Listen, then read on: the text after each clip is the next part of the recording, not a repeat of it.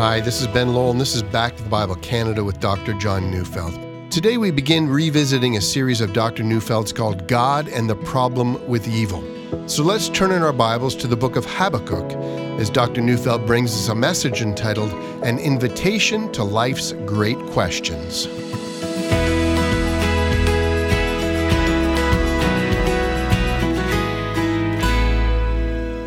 If you've ever read the book or seen the movie The Hiding Place, you'll know it's the story of a heroic Dutch woman, Corrie ten Boom.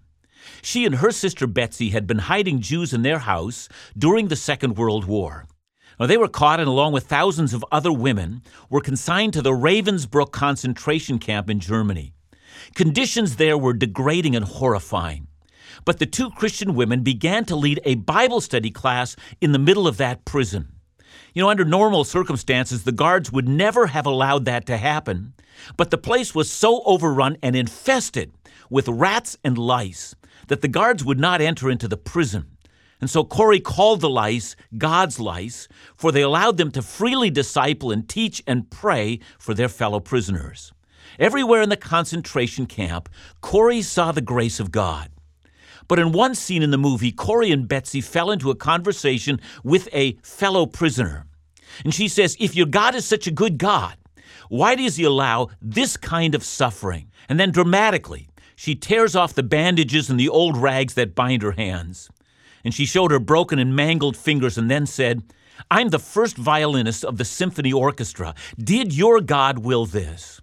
She could have said, if it makes you feel any better, did your God allow this?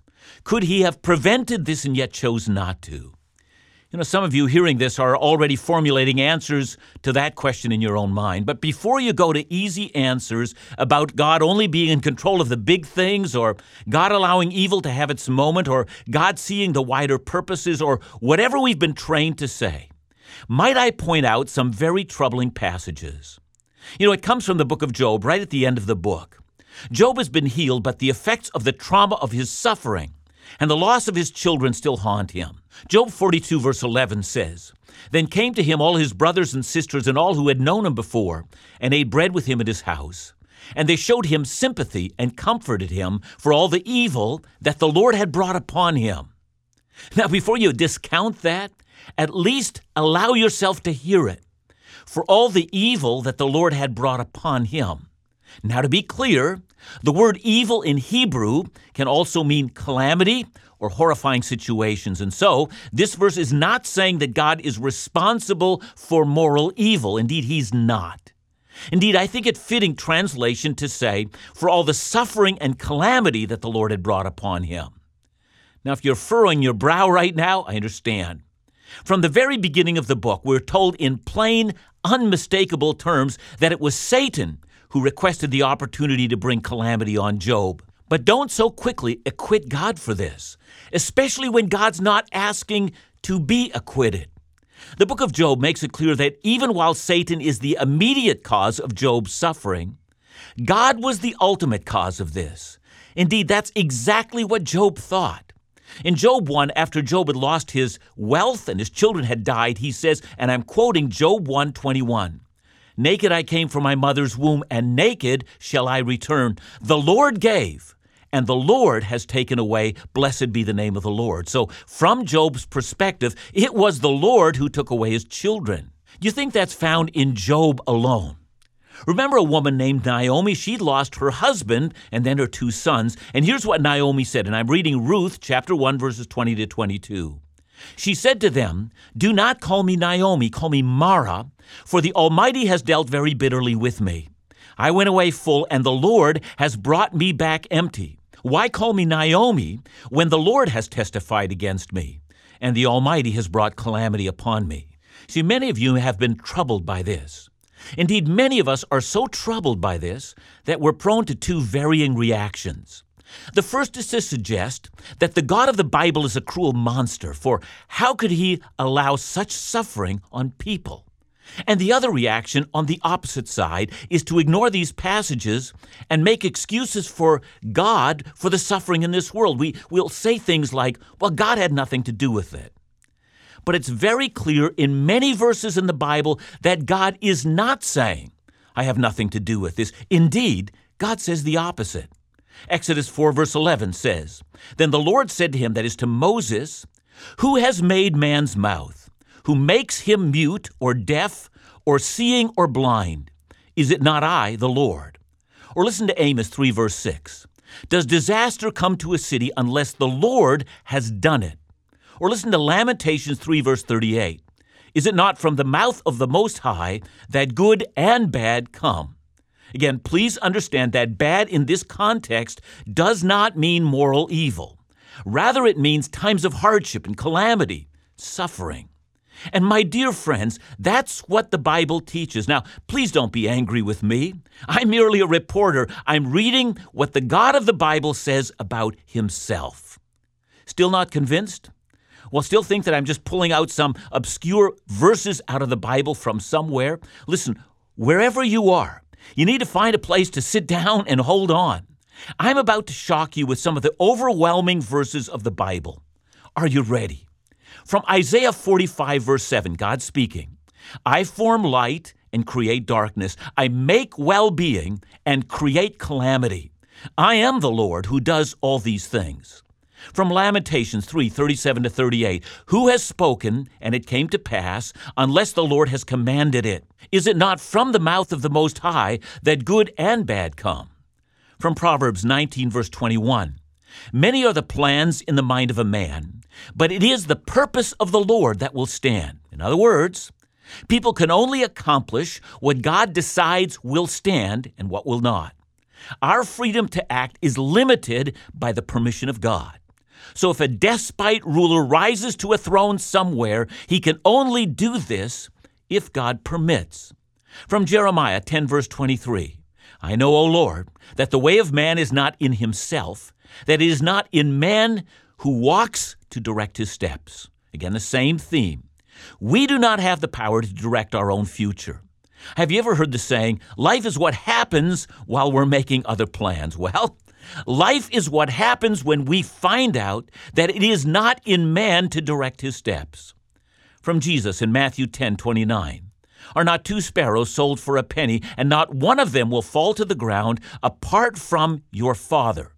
Now, if that's true of sparrows, and Jesus is arguing from the lesser to the greater, see, then it's also true of human beings. Not one of us falls to the ground apart from our Father. From Isaiah 46, verses 9 and 10, "Remember the former things of old, for I am God and there is no other. I am God and there is none like me, declaring the end from the beginning, and from ancient times things not yet done, saying, My counsel shall stand, and I will accomplish all my purpose." You really think it possible for men and women who are made of flesh to frustrate the plans of the Eternal One? Hardly. God's purpose is the only thing that stands. From Proverbs 16, verse 33, "The lot is cast into the lap, but its every decision is from the Lord." And that, of course, means that God not only is sovereign, he is meticulously sovereign. That he controls every throw of the dice when you next play a board game. And if that's true of the throw of the dice, is it not true of all things? From Genesis 50 verse 20, Joseph's words to his brothers, who in hatred sold him into slavery, and Joseph says, "You intended it for evil, but God intended it for good." See, behind that which is done for evil stood a sovereign God directing all things for his glory and the maximum good, even though Joseph felt for a period of time only suffering. And finally, from Psalm 115, verse 3, "Our God is in the heavens. He does all that he pleases." Not the frustrated God in which human beings, by the exercise of their free will, regularly frustrate God. See, God's not frustrated because according to Psalm 115, verse 3, he does all that he pleases. Now, do these verses shock you? See, for many of us, they do. But unless we read Bible verses that we might struggle with, I think we're not paying attention. The God of heaven is not apologizing for the suffering of this world. He could stop it, but he has chosen not to. That's simply a fact. And let me say clearly, please don't be angry with me. All I've done is read these passages from the Bible. I assure you, I did not write this. I am merely reporting what's in the Bible. And if you're angry, your anger is not with me, it's with the Scripture. But there's no reason to be angry. These words were written by a God of love. And by the time we're done our study of Habakkuk, I hope you're going to agree that these words are indeed very loving words.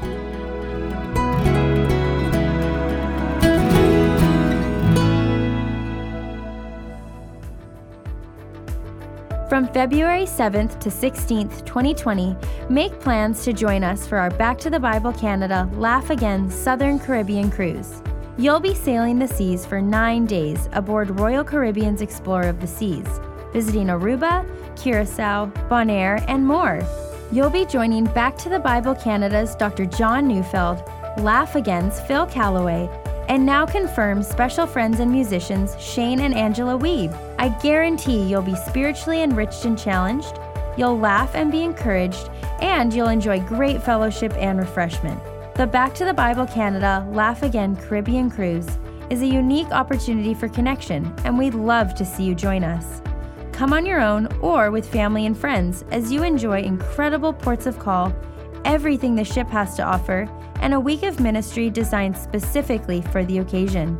Check it all out at backtothebible.ca, laughagain.ca, or call 1-800-663-2425.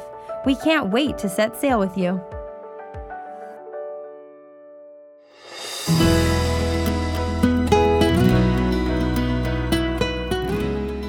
If God permits all suffering that occurs in this world, where does all that lead us?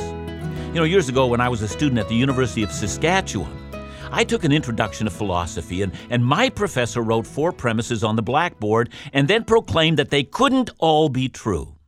Premise number 1, God exists. Premise number 2, God is all-knowing and all-powerful.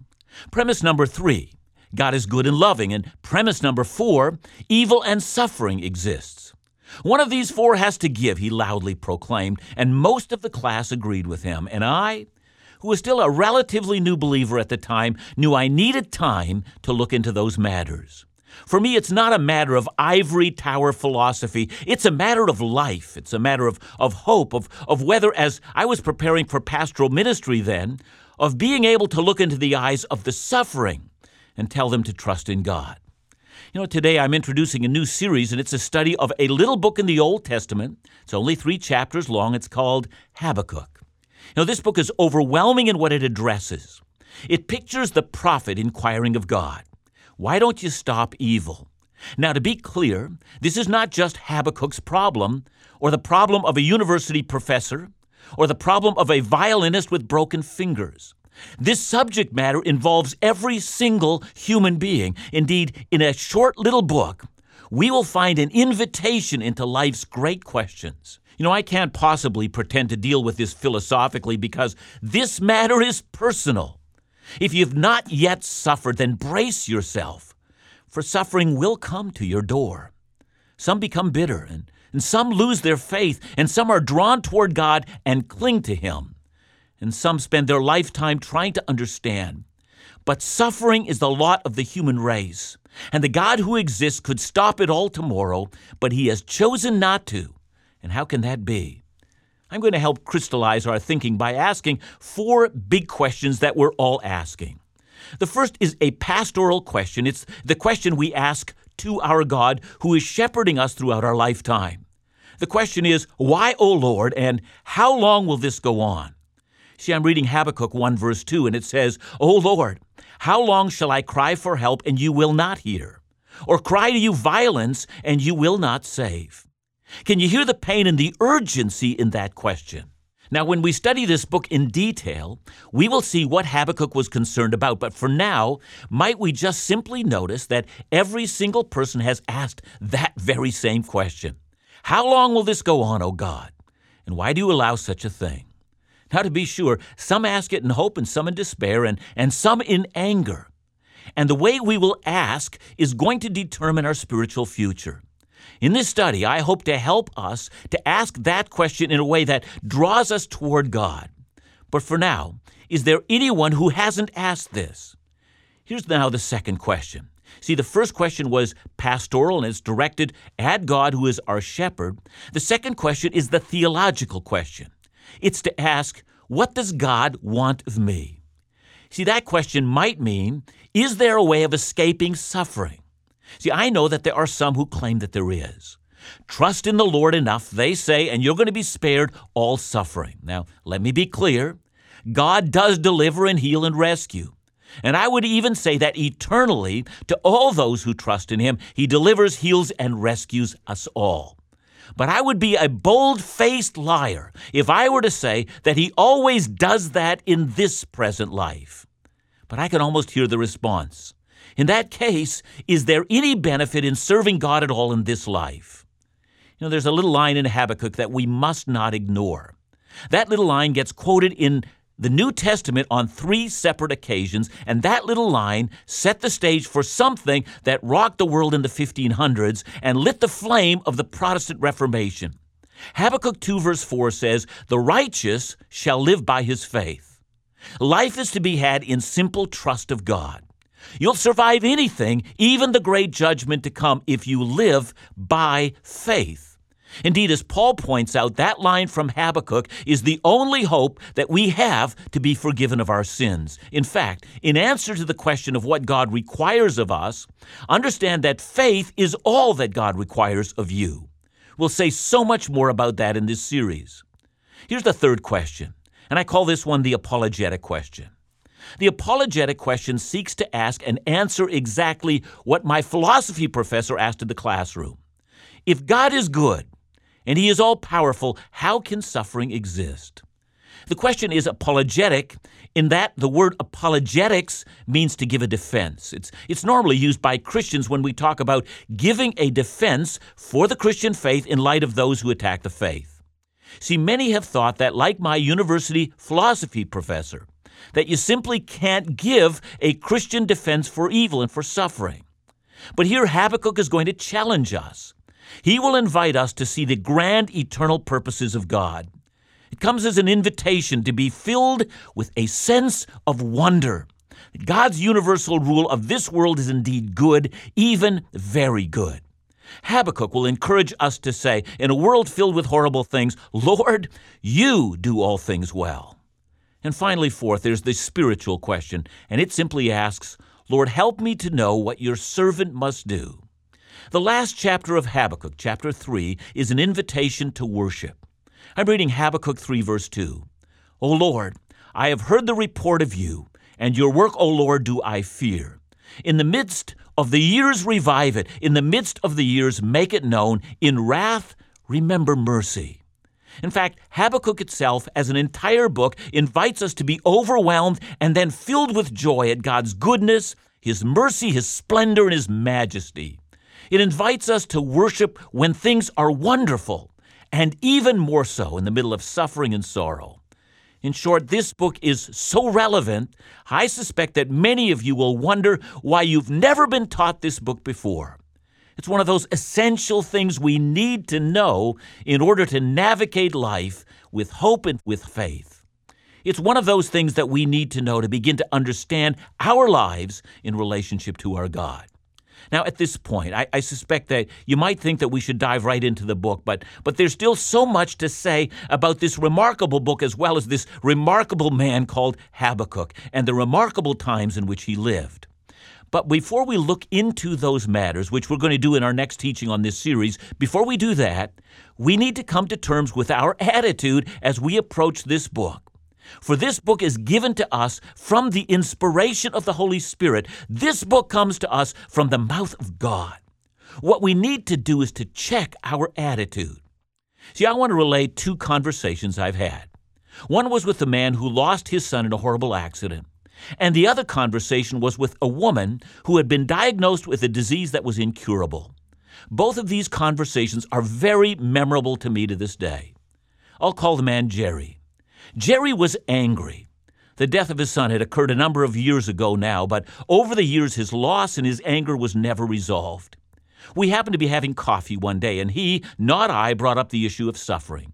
He asked me if I thought that God was in it, or whether some things just happened on their own. Well, I felt trapped because clearly this was not an esoteric philosophical discussion. This was about the death of his son. But even though I tried to avoid it, I could see he demanded I respect him enough to answer forthrightly. I told him what Lamentations 3:38 says, that from the hand of God both good things and calamities come. And he rose in anger from the table and he walked away. Now we're still friends, but that moment was so very painful. The second conversation was with a woman. I'm going to call her Janelle. She had just been diagnosed with a disease that was incurable, and its prognosis, well, it was horrible. We were seated at the table as couples, my wife and I, and she and her husband, and she asked me directly if God had allowed this and if this was his intention for her life. And as before, I sought to avoid the question, and as before, she wouldn't let me off the hook. I answered her in much the same way, and the conversation grew quiet, and then she said something that I'm never going to forget. Her words were, "Well, praise God. I don't think I could walk through this in any other way than to know that God had ordered this pathway for me. It's my only hope." As we work our way through Habakkuk, I am aware that all of us are either like Jerry or Janelle. Very few of us are anything other than that. And I am aware that this little book of Habakkuk has all the ability to draw out of us some rather emotion-laden responses. And so can I ask you to pray and ask God to show you who he is and to open your heart like Habakkuk and worship the God who does all things well. Oh, Heavenly Father, I pray, open our hearts to hear what you have to say about something that we all care about. In Jesus' name, amen.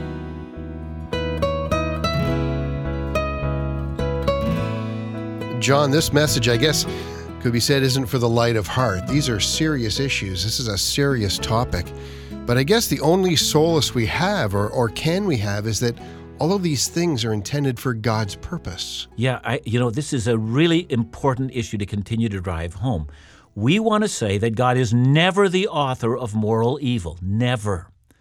But that we also want to say that he is Lord of everything, and that includes horrible calamities. He's Lord of it. The only other alternative that we have is that God's not in control of this world. And if that were the case, that would be far more horrifying than we can imagine.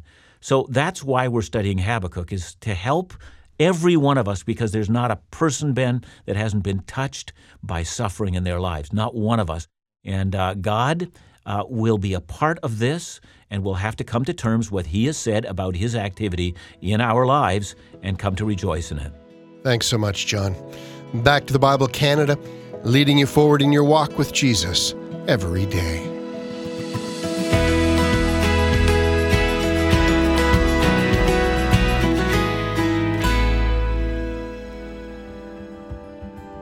It doesn't matter where you live. The secular culture around the globe has taken its hold in our communities. It's clear that as Christians, we can't isolate ourselves from the culture around us. We need to be set apart, but how can we do that? If Christians are called to do more than just condemn what is wrong, how do we do it?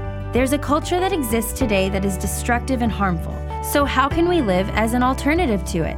How can we truly live out the alternative lifestyle that God has called us to live? Well, the first step is to open the Bible and see what God's Word has to say. In Dr. Neufeld's series, An Alternative Lifestyle, Dr. John does just that by diving into the book of Philemon. And we're excited to offer the series to you on CD as our gift. To get your copy of An Alternative Lifestyle, all you need to do is visit us at backtothebible.ca or call us at 1-800-663-2425.